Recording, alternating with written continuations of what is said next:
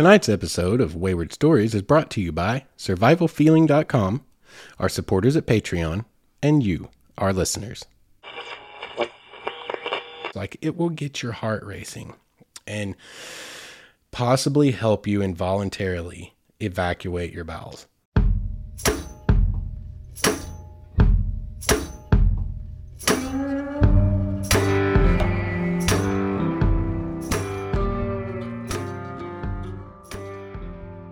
What is up, all of you wayward souls? I'm glad to have you guys back for yet another episode of Wayward Stories. How y'all been this week? I've been all right, personally. It's been a little bit crazy. Had my daughter's last soccer game last night of the season and probably of her career. To be honest, she wasn't feeling soccer, which makes my heart sad because I loved watching her. It was so much fun. But, here's the thing about soccer at 6 years old, and her team is a little bit like the Bad News Bears. Like, they had one kid who was a ringer, Aiden. He was killer. He was so much fun to watch. But like the rest of them, they were still trying to learn. They had no clue what they were doing. And I think when my daughter started, she was like, hey, soccer, kick it, run, kick it in the goal. Like, this will be awesome. But then what it kind of amounts to is a bunch of 6-year-olds standing around in a circle with the ball in the middle of all of them kicking each other in the shins. And I just, she kind of wasn't feeling it. So it makes me sad. Didn't work out. I think maybe she'll try again. I hope she does. But she's done for the year this year. The season is over. And she almost scored. Within inches in her last game of the year. She hadn't scored all year. And I wanted that so bad for her. It broke my little heart. But it broke my heart more than it did hers. Because to her, to be honest, she was like, thank God the season's over. So that kind of worked out. She didn't have to deal with the heartbreak of missing her only real shot at a goal all year because she was just over it all. But kick daddy's butt because you want to see him score that goal and get to celebrate and have those moments. I played a lot of sports growing up, and you have the good ones and you have the bad ones. And I just really wanted her to have that good one. She got so close. So close. Anyway, we need to go over a little bit of housekeeping tonight before we get into the show. You may have noticed, well, I'm sure you noticed, the first thing you heard when the episode started was a sponsorship by survivalfeeling.com. Let's talk about ads real quick. We have actually reached the point now where we're not getting like any full-blown sponsorship offers. We still got a long way to grow before we get there, but did kind of reach a partnership agreement that is amicable and good for both of us, survivalfeeling.com and Wayward Stories. It's good for both of us in a lot of ways. So now's a good time to broach this. If any of you guys are like the purist out there that are like, oh, dude, bro, you done sold out. Hey, listen, here's the deal. Podcasting is not cheap. This is all out of my pocket. And it's not cheap. Website, hosting, the whole nine, the equipment. I'm into this a lot of money. And I'm doing it because I want to. It's a passion project, and I absolutely love making this. But it has to support itself at some point. And you know what? In the end, if I someday were able to make a living doing something I love and make a good one, like if you can fault me for trying to make my daughter's life better than the one I had growing up, then, sorry, I hate to see you go, but there's the door. What I can tell you about ads is I don't want them to be intrusive. I don't want them to be the kind of ads where you're listening to this podcast and you're really into it. And like this is kind of experiential. All right, you're going along with me. We're going to Hemmed In Hollow tonight. And all of a sudden it's like, when I suffer from incontinence issues, I choose Depends. Like, it kills the flow of episodes. Those kind of, I call them burner ads. They have different terminology in the business, but I call them burner ads. They just stab them in. They're pre-baked. The only Summer's Eve I want to talk about here on the show are the ones where I'm sitting on the Mulberry River, looking out over the water in the night, watching the fireflies. That's the only Summer's Eve I care about. We want to keep it on brand, and that is one thing I will promise you that I will try my very best to do. I only want to do baked in ads so we don't jump out into a Geico commercial with a strange voice. It'll always be my voice as long as they're baked in ads. And I want to keep them on brand, which is great with this survival feeling thing because this is what they're all about. It's hiking. But as we progress, when we start to get those offers, I will do my very best. You have my pledge to keep them on brand where we don't jump out of the story into a different voice and we don't jump out of the story into like something completely irrelevant to anything we're talking about because I hate those kinds of ads in the podcast I listen to. We've spent enough time on it, but just letting you know, the day is coming. We're going to have an ad in tonight's show for Survival Feeling. We're kind of feeling it out and testing the waters of how to do this. So please just bear with us, and by all means, support the sponsors we get, because that's what will keep them coming back to us and help keep the show being produced, because there will come a point where this could be untenable and too expensive and not something I can do anymore, and it'll have to stop if it can't support itself. So by all means, please, show a little consideration for what we're trying to do over here, and please, please, please support those sponsors so they'll keep coming back to us. Anyway, 5 minutes of talking about my daughter's soccer and Depends and Summer's Eve and things like that. Let's move on to the actual show tonight. How about that? Does that sound good to you guys?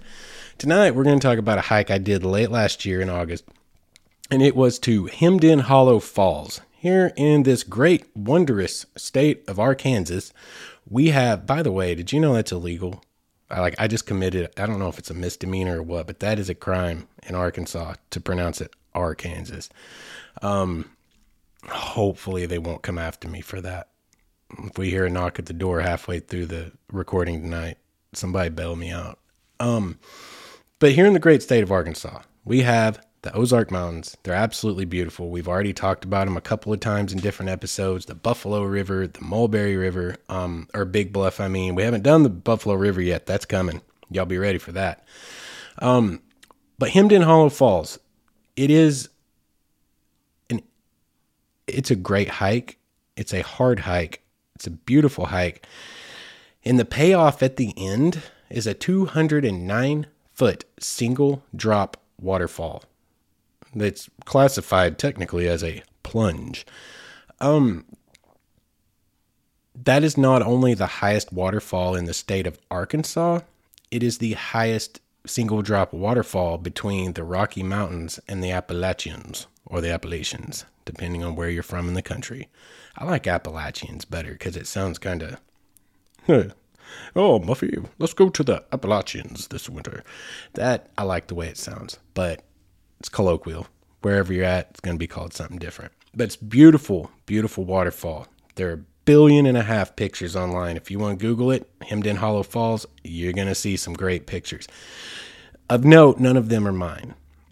But that's beside the point. This hike is a for real hike. Now, this is all in the Ponca Wilderness area. The Ponca Wilderness area is a beautiful area in north central, kind of west central. It's kind of the west all the way to the central northern part of the state of Arkansas is all the Ozark Mountains. But up in the general north central area of Arkansas, we have the Ponca Wilderness, which contains the Buffalo National River, a couple of other wilderness areas, and they're all kind of amalgamated into one giant area that is 34,933 square acres. What is considered a wilderness? That's an actual designation. That's not just like a common layperson terminology. It is that, but it's not just that. It is, by definition, from the Wilderness Act of 1964, an area where the earth and its community of life are untrammeled by man, where man himself is a visitor who does not remain. It is land retaining its primeval character and influence without permanent improvements or human habitation.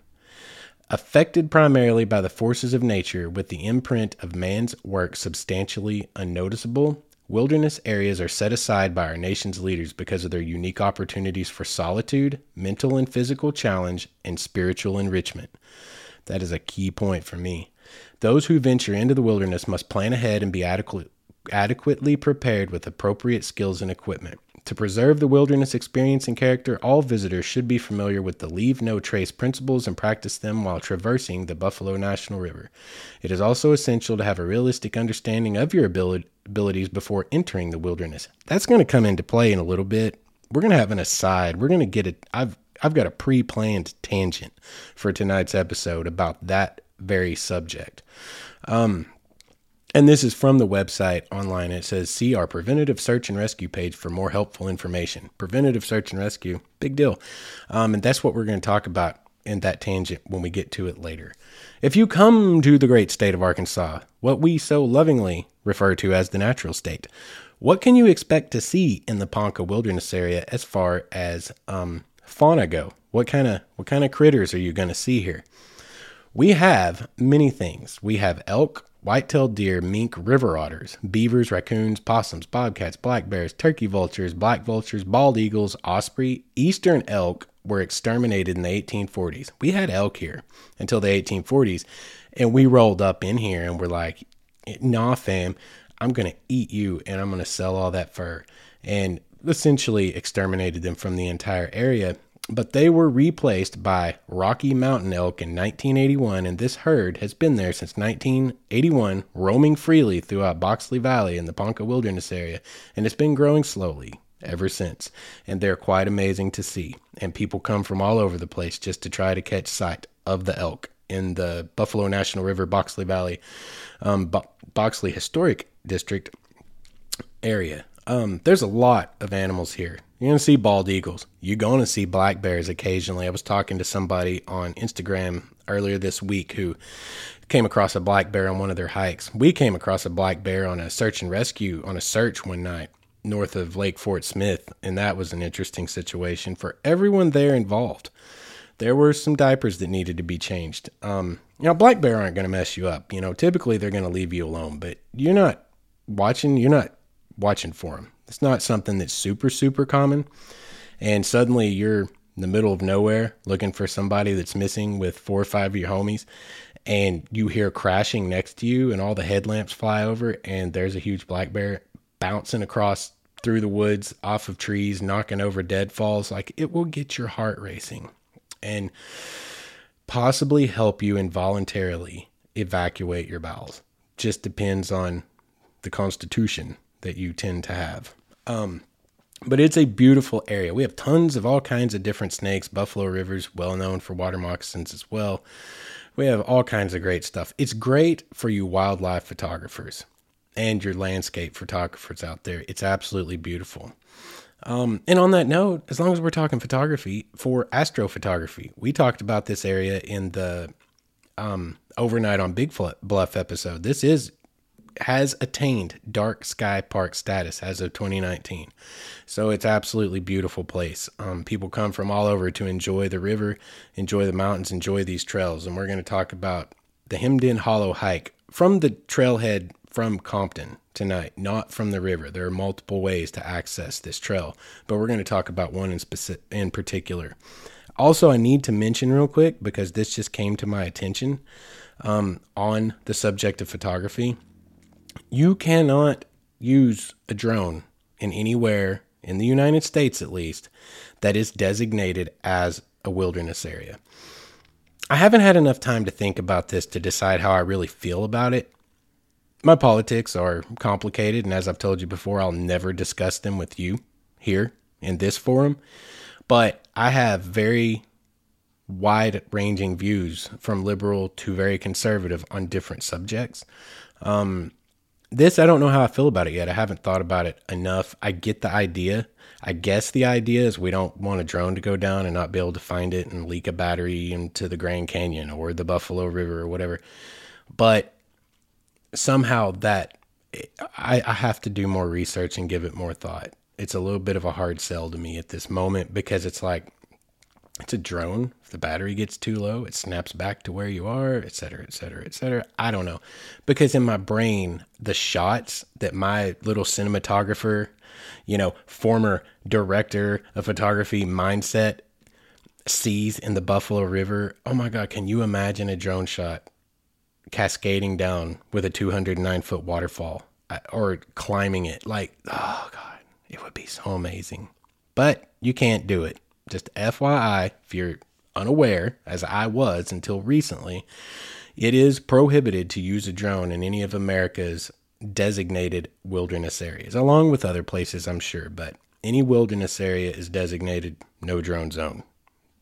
That might not be a thing, but it rhymes, so we're just going to go ahead and go with it.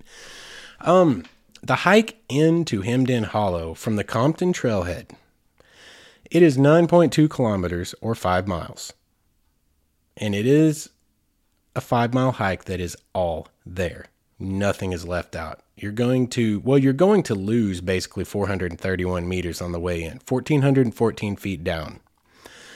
That means when you come back out, because it is an out and back hike, you're going to gain 1,414 feet over the course of 2.5 miles. Basically, it's a 5-mile round trip hike, right? So it's 2.5 in, you're losing 1,400 feet over 2.5 miles. You're going to gain 1,400 feet over 2.5 miles the next day. I actually saw a Google review because I put pictures that I take of these places I go. I do them in a Google review and get them out there on the interwebs into Google. And I was reading through some of the reviews about this hike, and it was this, I guess it was a younger lady. Like, I love the verbiage and the terminology that we currently have going on in the modern zeitgeist of these young kids.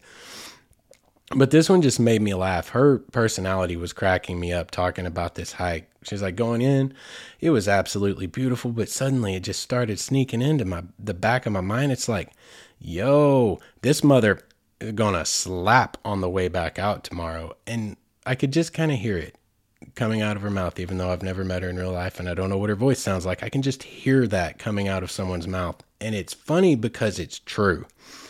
That I don't even know how many ways you can use the word slap or slaps. I hear it all the time. I like it.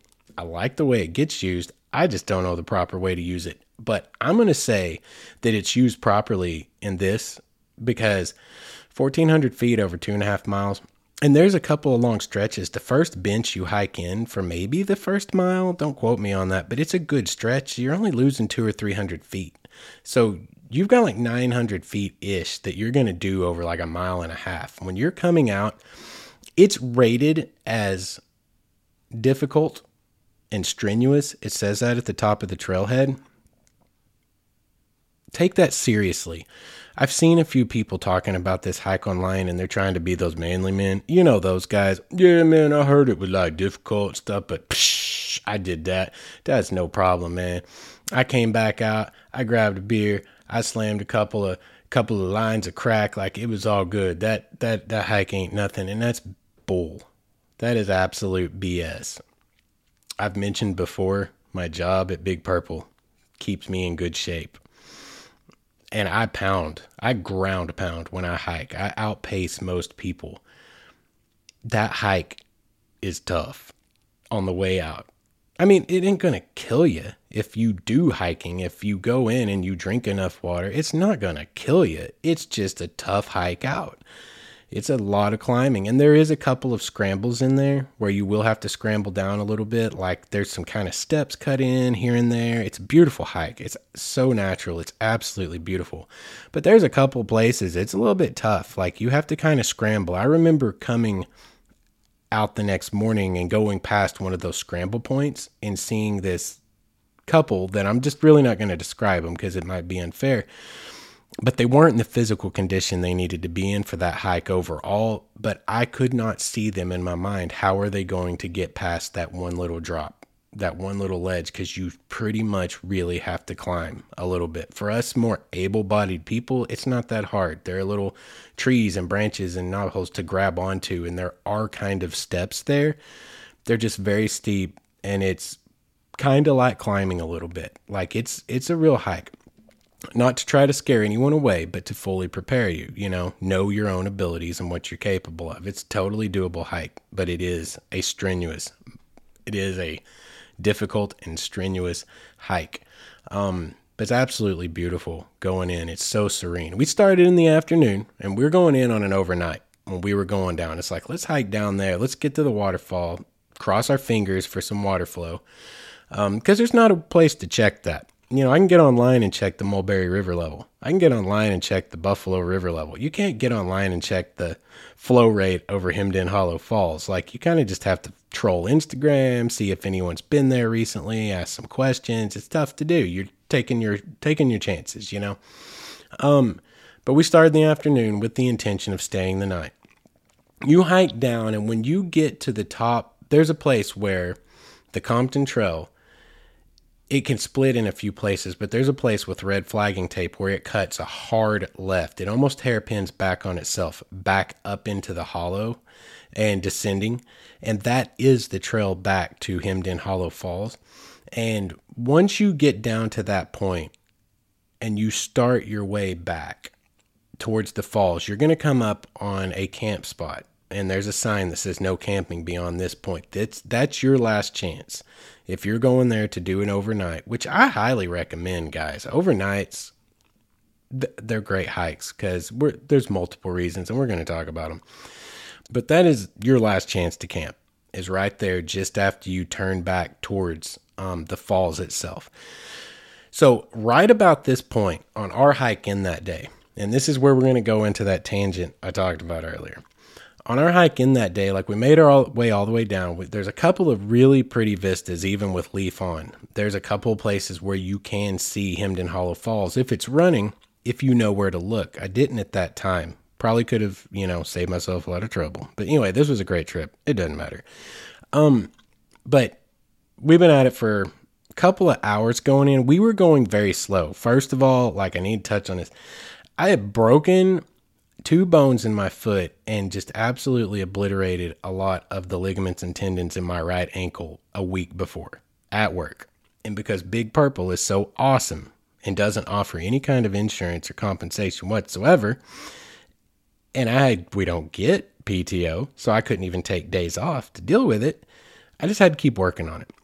But I'd had this trip planned for a long time, and by God, I'm not going to sit home when I've got a trip planned. It would have had to been worse than it was. Simply the fact that I had to keep working on my broken foot / jacked up ankle for a week before this trip.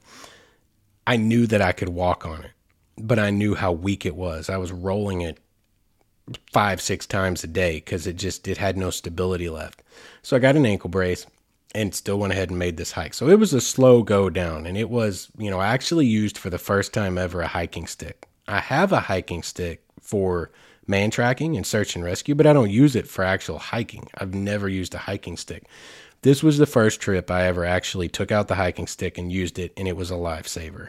Having to be super careful on a trail like that when you got a weak ankle. Maybe it wasn't the smartest thing I did going in, but by God, I'd planned it. I was going to hike it. I was able to walk at work, so we're going to go in here. So it was a slow go, but it was a strenuous go because I had to be so much more careful and support my weight so much more in certain places by grabbing little saplings or tree branches or using my hiking stick, whatever.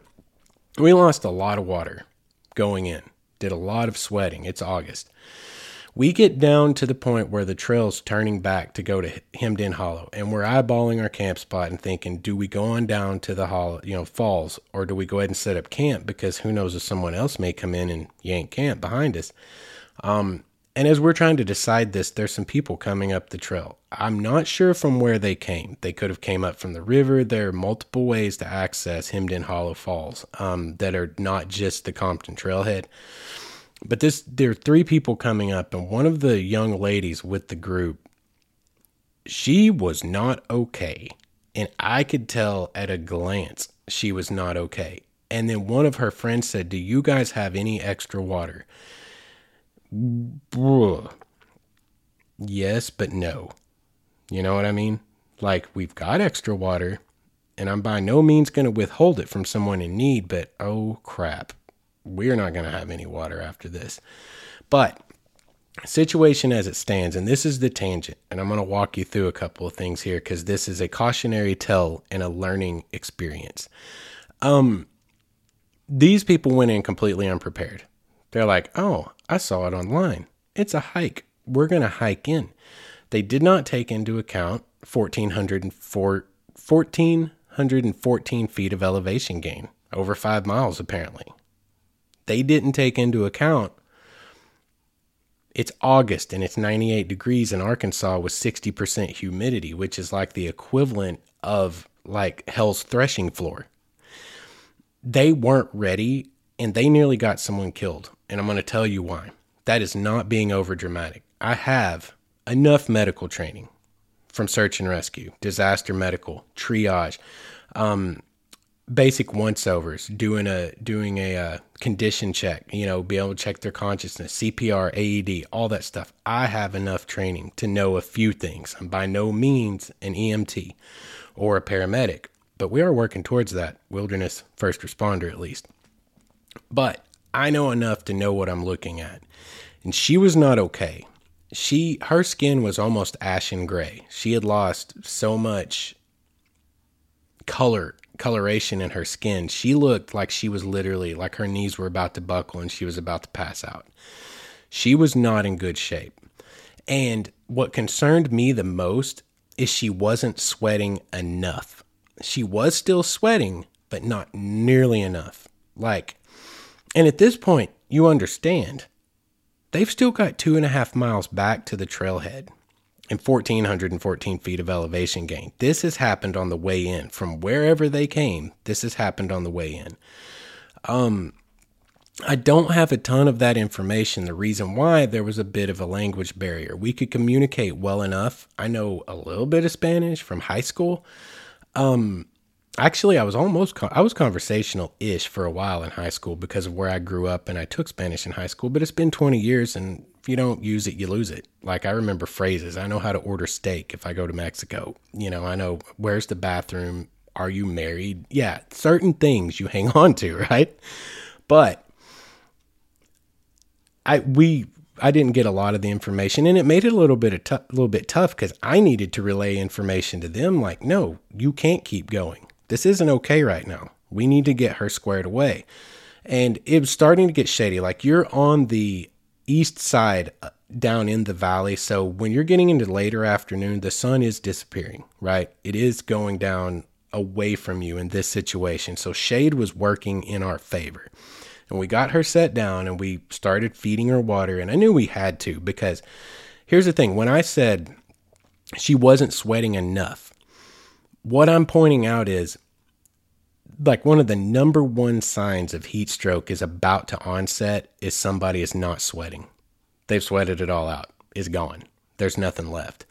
She wasn't sweating enough. She wasn't to that point, but she was really close, and that's way too close. Heat stroke, it's over with. Where we were, I mean, I was literally, and again, I'm not over dramatizing this. I mean, I assessed this situation and I'm like, all right, we've got rain flies, so we can make a litter. We can carry her out of here. And I was going over in my head, this might have to happen. She's not walking out of here unless we can get, we had like 4 bottles of water between us and we gave her 3. And there was a point behind that decision-making process I'll touch on in just a second. But we gave her 3. We got 1 in her slowly, and then we got another one and got her to kind of nursing it, and her color came back, and she started to sweat again. Like, we were right there at the brink. I mean, I think it was just perfect timing, and we got her with her legs back under. I was able to check her out, that her legs weren't wobbly, that she was coherent. She knew who she was. She knew how many fingers you're holding up, all that good stuff. Enough to satisfy me that, like, hey, she's got her friends with her. We're sending her with another bottle of water. That's 60 total ounces over the last hour, whatever, 45 minutes. She looks okay. And the only other way out of here is to carry her out. And I think she's good enough to make it out at this point. So, you kind of have to make that decision. But the whole point is, what I want to point out to you is, number one, go in prepared. Be prepared. Do your research, guys. It's not messing around. Like, people and I remember being young and doing stupid things because it's like, well, nothing's ever going to happen to you. You hear that a million times. It's a cliche, right? But it's because cliches often are cliches because they're really a thing. We always tend to think we're indestructible until we find out we're not indestructible. And then we maybe are a little bit more careful, right? Just saying, don't learn the hard way. Learn from someone else's hard way. It's a lot less painful that way. Be more prepared. Know what you're getting into. Stay well hydrated. Go in with enough water. The second thing I want to point out is I want to plug search and rescue right here because I am an advocate. I am passionate about it, and I'm an advocate for all of us outdoorsmen getting involved in it. I'm talking to you listening to this right now. If you're an avid hiker, a kayaker, a mountain biker, you should get involved with your local search and rescue team or a local search and rescue team.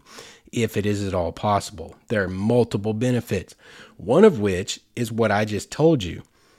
There were people passing that woman on the trail that didn't know what to do with her and didn't even see a problem. But I knew it immediately and honestly feel like we may have really kept her out of a very serious situation. And I knew what to do about it. Why? Because I joined Search and Rescue 5 years ago. Because I decided I have a lot of outdoor wilderness, backcountry, bushcraft types of skills I've acquired that I could put to good use and make, a positive difference for someone who's really in need. And because of that, I gained access and was trained in certain things, like certain low-level medical type of things, just like what we dealt with there. All of you should give consideration to Search and Rescue, because not only what you can bring to the table and how you can make a difference for someone out there when they really need it the most, how you can give back to the community and give back to our outdoor brothers and sisters and our, all of our wayward souls out there. It also is beneficial to you because you gain access to training that you otherwise might not be able to get or be able to afford or be able to have. Since I joined, I have lots of, like I said, basic disaster first aid, things like that. I am now an L1 rope rescue responder, technical rope rescue. I got to rappel down into a cave that was barely wide enough for me to slide into last year and, go down 30 feet. It's amazing. It was so cool. My point is, I don't want to spend way too long on this, but if you are an outdoors person and you do not consider joining Search and Rescue, you are doing yourself a disservice. You really are. There's a lot of opportunity there for all of us. And all it costs you is maybe, if you're really an avid hiker, you got all the gear. You might need a couple of little things here and there, but you're pretty much already set up and you pretty much probably already have a lot of the skills, land navigation, etc., etc. And it'll open up a world of opportunity for you to give back to the community, but even more so, even to training for yourself and to better prepare you for your time out there in the wilderness. There's my impromptu plug for Search and Rescue. We are going to do a Search and Rescue episode at some point. It's definitely in the short list. It's just when the time's right, feels right to me, we'll cover it. But the time is not yet. As for now, to get back onto the trail and away from the rabbit hole, we got her squared away to where I felt comfortable enough to basically discharge her, send her on her way with her friends. Okay, and I told them, she's in your hands now. Make her drink this water, take lots of breaks, and stay out of the sun as best you can. Get her cooled off. Once you get to the top, get her cooled off as fast as you can. Get her in an air-conditioned vehicle. Take her down to the Buffalo Outdoor Center. It's probably about the closest thing. There's another store up there I can't remember the name of at the moment. Oh, J&B Supply Company. Take her to one of those places. Get her squared away. And we got about to putting our camp together. And there were so many people coming and going down to the falls. But we did. We got our hammocks up. We got us a fire pit ready. Got fire ready to be started. We weren't going to leave it there unattended. And about just before sunset, started our way down to Hemden Hollow Falls. Fingers crossed. There was some water flow. There are waterfalls, tiny ones, as you walk your way down into the hollow. And there was some water flow, so we were trying to be hopeful. We knew it was August. We had some rain the week before, but depends on how much, when, and where, if it's going to hold enough flow, if it's going to sustain well enough to have something to really look at. And unfortunately for us, it had not rained enough. We got all the way down in there and had a drip.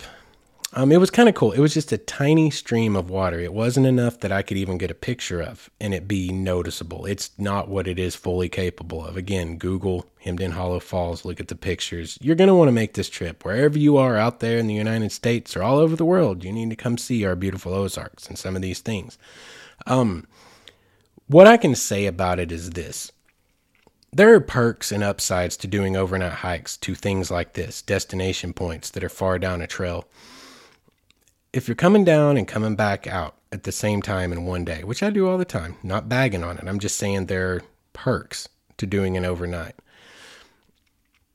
You go down, you have to go earlier in the day. You're there with everybody else. People are coming, people are going. If there is great water flow, it's almost impossible to get a picture with no humans in it. You should have seen the links I had to go to get Cedar Falls at Petit Jean last year without a human in it.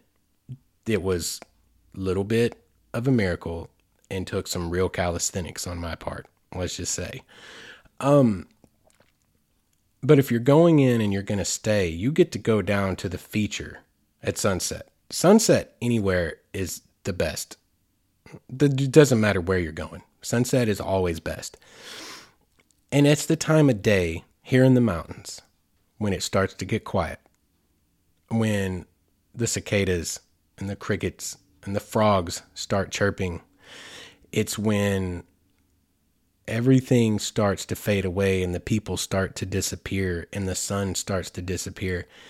And there's such a silent, quiet solitude to that kind of a setting, to that kind of a scenario. And it's so beautiful. So even though we did not have the beauty of the waterfall, it's still on my bucket list for getting a picture of. It's one of the few here in Arkansas I haven't gotten a good picture of. It was still a really neat experience. Everyone left. It became extremely quiet.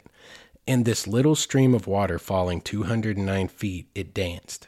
It danced all over the splash pad at the base, basically the giant sandstone rock at the bottom. And it just danced back and forth, and it would move by 10 or 15 feet. And then suddenly it'd come flying back at you, and it was hypnotizing. It was literally hypnotizing. I mean, like, I was standing there and I realized I was kind of in a trance.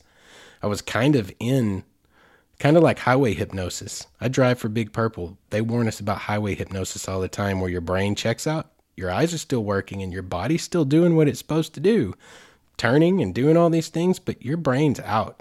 And it's hard to recognize when that happens.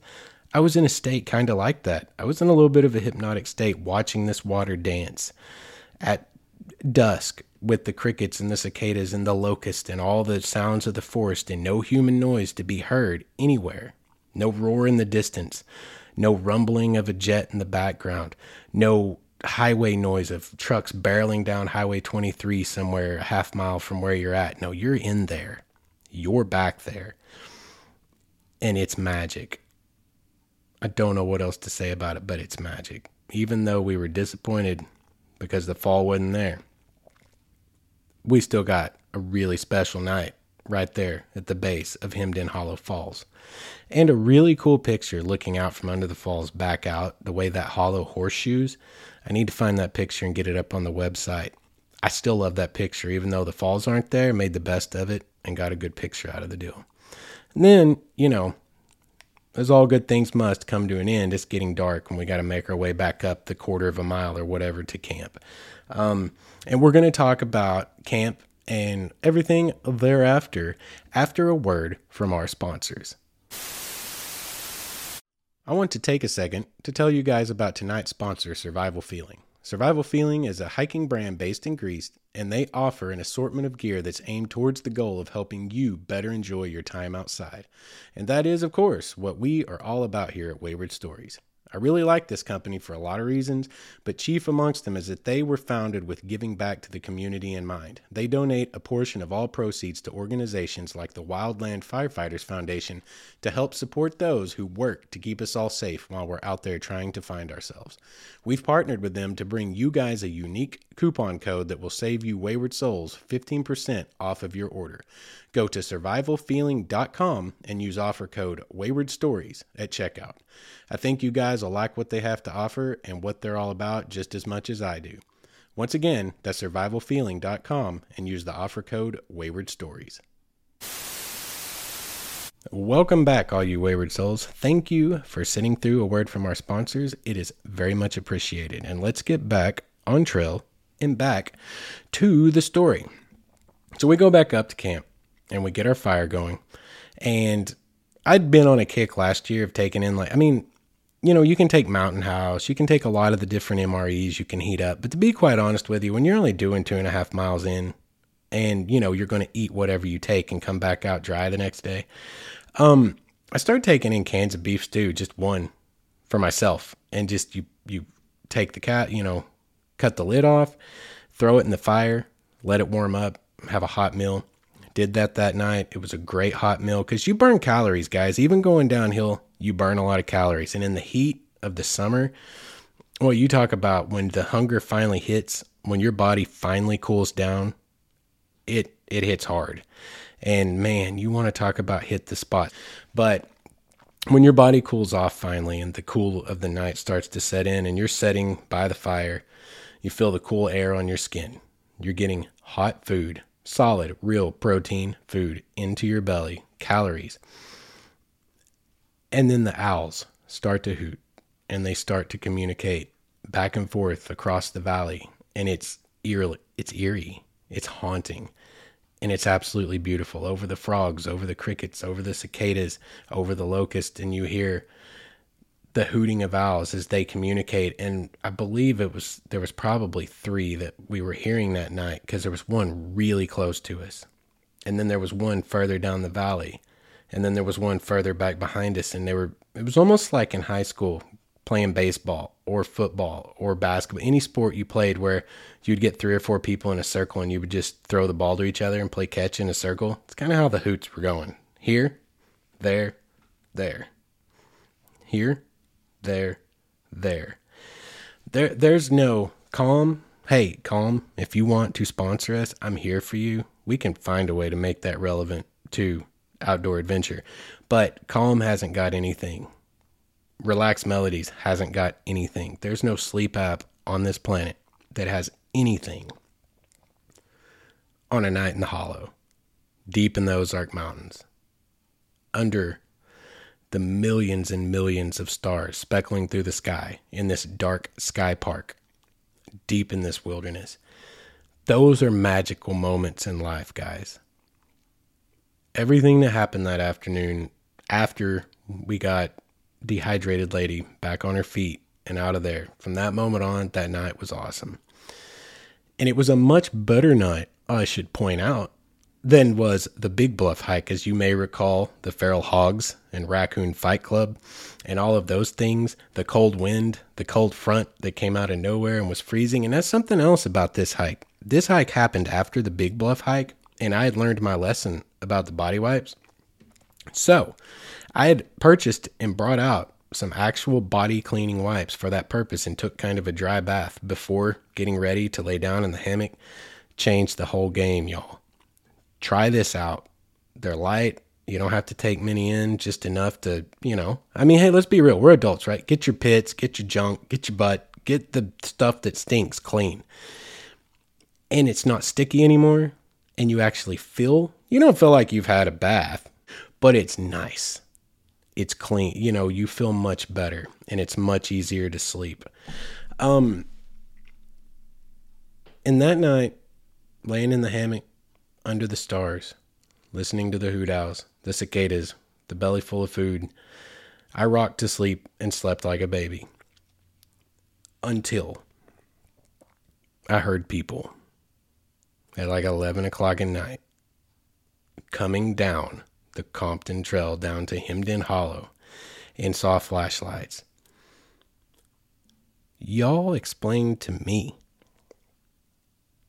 who would hike this hike well after dark. They didn't start at dusk, y'all. This is 11:30 at night. Here they come. I can't for the life of me. I actually got a little nervous. For a minute, I got a little nervous because I was like, who's coming down in here this time of night? And my campfire's still burning, so they're going to know we're here. There's no way around that. And they're probably cool. It's probably fine, but like, you feel a little prone. You're like, where's my bear spray at? Where's my weapon if you carry a weapon? Like, who are these people? Why are they here at this time of night? This doesn't look good. I mean, they left us alone. They actually went right by our camp. Didn't even say hi. That's what I thought was odd, because I poked my head up. I made sure they knew I was awake and that I was around and saw that they were there. They didn't even say hi. They just went straight on down towards the falls. And I'm like, what is happening right now? Half hour later, here they come back up from the falls. Don't say a word to us and continue on up the trail. And to this day, it's odd. It's just odd. I can't wrap my brain around it. I like to hike in a lot of weird scenarios for, if you can get something out of it, like hiking out on Big Bluff for astrophotography. I mean, these guys were, it was so dangerous. I could see in the light because I kicked up the fire, that you can see them coming down the trail for a long way because of their headlights in the pitch black, and you could hear their voices carrying across the hollow. So I got up and out and kicked the fire up where I could see the beers they were carrying. Guys, Let me just say the Compton Trail down to Hemden Hollow is not the trail to be hiking after dark with alcohol, intoxicated in any way, shape, or form. It's tough enough during the day. But sure enough, they were doing it. And sure enough, they did it. And it was just strange. It was just strange. It was just an oddball occurrence. After they were gone, got back to sleep and had a good night's sleep. Rocking under the stars once again. The Hoot Owls, they gave up. After those people came through making the ruckus, they were gone. And, that was kind of sad. But hey, I was tired enough. It didn't really matter that much.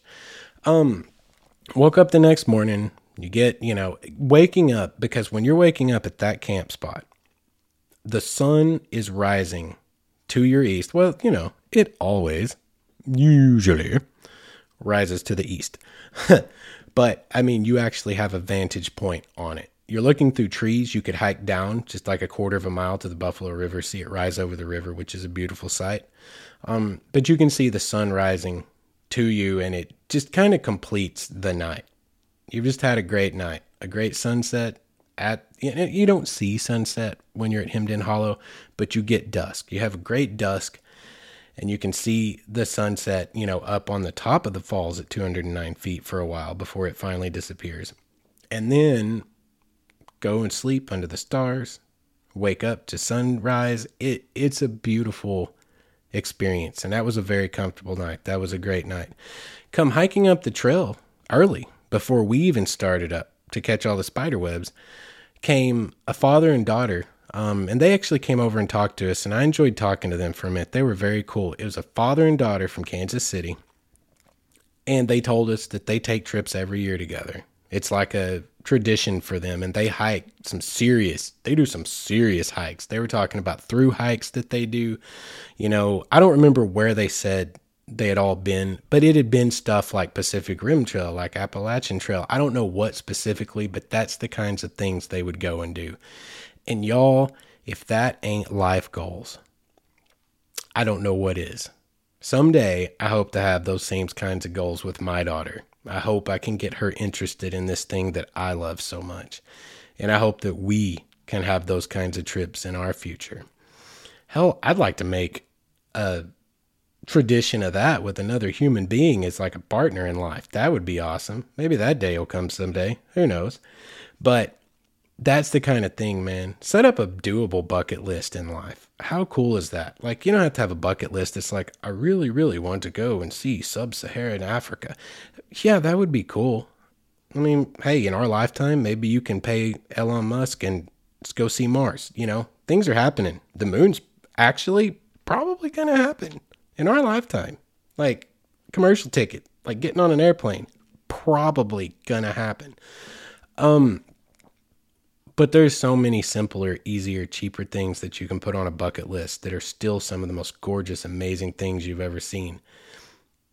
And they're logistically feasible. They're actually accomplishable.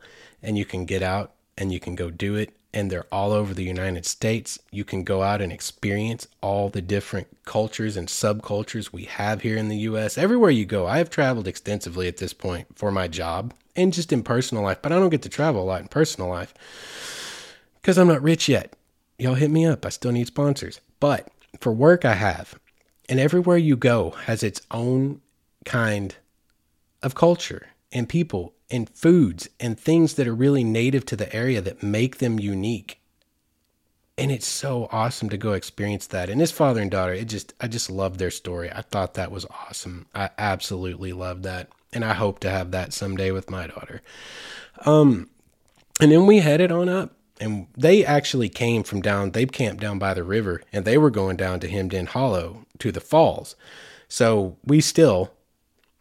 me on my gimp foot, got to be chief spiderweb catchers in charge of the universe on the way out on the Compton Trail that day. You really, it's a cold comfort to know that you've cleared out all the spider webs for anyone else that comes after you. It's not the most comfortable thing ever, but that's part of the game and still part of the experience. And as such, I actually love it a little bit. Kind of uncomfortable, but it's a part of the game. It's a part of the experience. we're going to talk about one more thing tonight that I somehow did not know existed until literally last night. As I was doing research, when I say research, like I know the trip I had, but when I approach these episodes, you'd be amazed at the nitpickers out there, y'all. Like if I just said Hemmed In Hollow Falls was 208 feet and it was just a slip of the tongue because it's actually 209 feet, somebody's going to come at me. Write it down.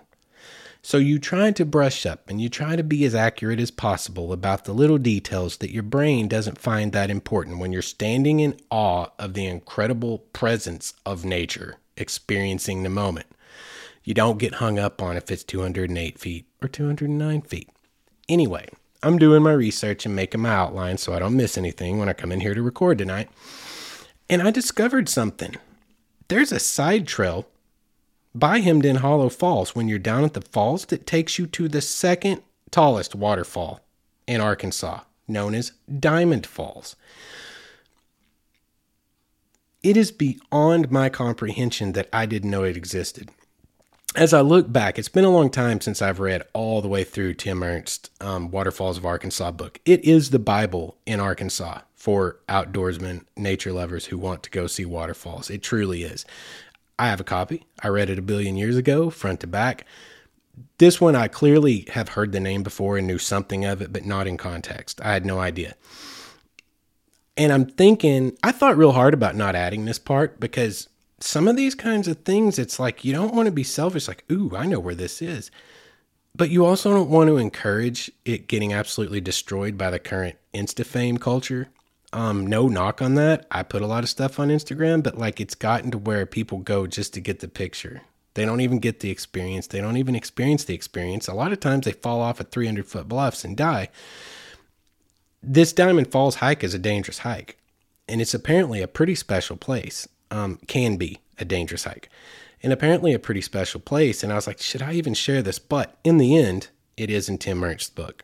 So just because people aren't intrepid enough right now to go ahead and give that a shot, guys, there's like 1 or 2 pictures I can find on the entire internet of Diamond Falls. There's only 2 entries I can find, and I'm going to read from one of them and give proper credit to. It's called, I think it's Rick's Hiking Blog, and he wrote this in 2014 and published it in 2014. And then I found a review on All Trails where a guy mentioned the Diamond Trail, or the trail to Diamond Falls. That's it. I found, I think, maybe 2 other one-off mentions in like onlyinyourstate.com, and I think NatureBacks. Hey, NatureBacks, y'all get at me. I'm right here in Arkansas, man. I will represent. Anyway, I'm going to read it from Rick's hiking blog, and it's like henry411.blogspot.com. So just FYI, if you want to source this. And I'm just going to read from it because I want you guys to be aware of it. It's out there. I'm going to go do it. This totally made top of the bucket list for me when the water's right. I don't care what it takes to get this done. I'm going to see this because this thing's absolutely gorgeous. First of all, Diamond Falls is the unofficial name. It was suggested by Tim Ernst because this waterfall comes in at 148 feet high and it plunges about 100 feet before it hits a really interesting looking protrusion of sandstone rock and just explodes into a spray. And apparently it makes the water look like diamonds in the sunlight. And that's where the unofficial suggested name from Ernst came from. It's actually known as Bridesmaid Hollow Falls in Bridesmaid Hollow. From Rick's hiking blog. If you look at photos of Hemmed In Hollow Falls, you will see a large dead tree behind the falls about 60 or 70 feet above the base. That is where the vestiges of plants end and the cliff rises above it. That's the level you need to be at to follow the bluff around to Diamond Falls. Diamond Falls is going to be to your left as you're looking at Hemmed In Falls straight in front of you. That's an editor's note. On the right face, as you face the waterfall, the slope is such that you can scramble up and gain access to that level of bluff line. Traditionally, folks scrambled up the right side, then crossed behind the falls at this level. This is important. I do not recommend doing that any longer. While the ledge here was relatively dry due to the overhang, you are still walking on loose dirt and gravel, and the ledge has deteriorated. Now, this is in 2014, guys. It's been 7 years since then. The ledge has deteriorated such that at one point you only have 6 inches or so to stand on as you go around behind the falls. And at this point, if you slip, it's pretty much straight down with nothing to break your fall, and it's a solid rock bottom. By the time I got to this point, I was past the point of no return, and it was safer to proceed than to try and turn around. So I proceeded, but vowed to find a better way coming back. I do not recommend anyone take this route any longer, even if you're not deathly afraid of heights, as I am, because one slip and you have to go back in a body bag. And that's not a good end to a great day of hiking. Let me be clear here. I would encourage everyone to go to Hemmed In Hollow Falls because the trail is excellent, and I believe anyone in decent shape can do it. I cannot say the same for Diamond Falls. There's a trail of sorts along the Bluffline base, but it's neither safe nor is it easy. To get to Diamond Falls, you have to get to the base of the sheer rock cliff above creek level. Once there, you follow the base of the cliff as well as you can around to the left, to the west, and Diamond Falls is less than a quarter mile around the bend in the bluff. Once I got away from Hemmed In Hollow Falls itself to the point where there is a little slope and some trees between you and the creek, I could breathe a little easier. But at this point, there are some ancient, gnarled, twisted cedar trees that look like they're a bazillion years old. You couldn't ask for a better foreground subject to offer a side shot of Hemmed In Hollow Falls. Proceeding on around the bluff line from the old cedar trees, you come to a rock tunnel. Do not go through it. There is a 40-foot drop on the other side of the tunnel. In drier times of year, this is a little disappointing, but today there was enough water to have a spectacular look. At 148 feet tall, it's not quite as tall as its big brother Hemmed In Hollow Falls around the corner, but it's still a biggin, as they say in Arkansas. The creek flows off the bluff ledge, drops about 100 feet, then hits a large sandstone outcropping before spraying off and falling the remainder of the way to the base. Again, you just got to be there to really appreciate the beauty. These pictures, the way I found this blog was these were the only pictures I could find available of it. And you should Google it, guys. Diamond Falls. It's epic.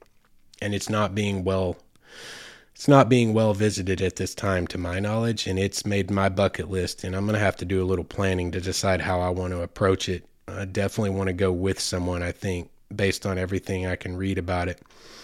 So just so you know, it's there. But heed all the warnings I just gave you. I'm just blown away that I didn't know about it because I follow lots of great Arkansas hashtags. Like Wonderful Arkansas. I'm a Wonderful Arkansas member. Like people are always out there banging away, and getting to all these places, and you get to see all these pictures. Diamond Falls, not come across my feed to the best of my knowledge. And it's on my list now, man. It's absolutely beautiful. Like I say, it's in Tim Ernst, guidebook to Arkansas waterfalls, the Bible of waterfalls and trails in Arkansas. And, something that had to be touched on since I'm doing a podcast on Hemmed In Hollow Falls to find out that a quarter mile away from the end of the Hemmed In Hollow Trail is another amazing waterfall that I'd never heard of. Again, it made it in because it is already out there in places. I guess it's just kind of fallen by the wayside to some degree, and the people, it's the knowledge of it in the zeitgeist here in Arkansas. I look forward to seeing that one. Looks absolutely beautiful. I want to experience it in person, and it will happen someday, because if I ever make it back to Hemmed In Hollow, when there's water flow at Hemmed In Hollow, I can't not try to find my way over to Diamond Falls. My understanding now is there's kind of a trail where a few people have made it up the left side to get to that bluff line without having to go behind Hemmed In Hollow Falls at 70 feet above the ground. So know that if you go to try it, heed all cautionary statements that have been made and try to go up to the left. Don't go right, and don't have to walk across a ledge that's only 6 inches wide, 80 feet above solid rock. I hope you guys enjoyed the show tonight. We're going to kind of wrap it up there. I think we've touched an hour, actually. I felt like I was going to have to pad this out a little bit, but I think we've touched an hour. I hope you guys will join us again next week for yet another episode that I don't know what I'm going to do it about yet, but I hope you'll come back and see us next week. I want to appreciate you guys for listening to this one. I am absolutely thoroughly loving making this show. I'm enjoying every second of it. If you guys are enjoying listening to it, please go rate, review, and subscribe at your podcast platform of choice. It helps us immensely. Tell your friends about it. Word of mouth's a big deal. Put it out on some Facebook. Share it. Facebook, if anything you want to do to help us out, to keep us growing and keep us going, is going to be greatly appreciated. If you want to check out my Instagram or any of our other social media or our private pages, you can go to waywardstories.com. That's where everything lives at. You can get to everything from there. You can even go to our Patreon if you want to support us. And we always give a portion of our proceeds to a charity at the end of every month. Again, waywardstories.com, and send your story. We're still wanting to tell y'all's story. You know, y'all got stories? I want to hear them. The whole world wants to hear them. Let's share the experiences we've been talking about. mywaywardstory@gmail.com or through the contact form at the website, waywardstories.com. Once again, enjoyed hanging out with you guys tonight. Hope to see you again next week. And until then, y'all be good to each other. Go out there, find some way to contribute to something better in this world, and let's make the world a little bit of a better place.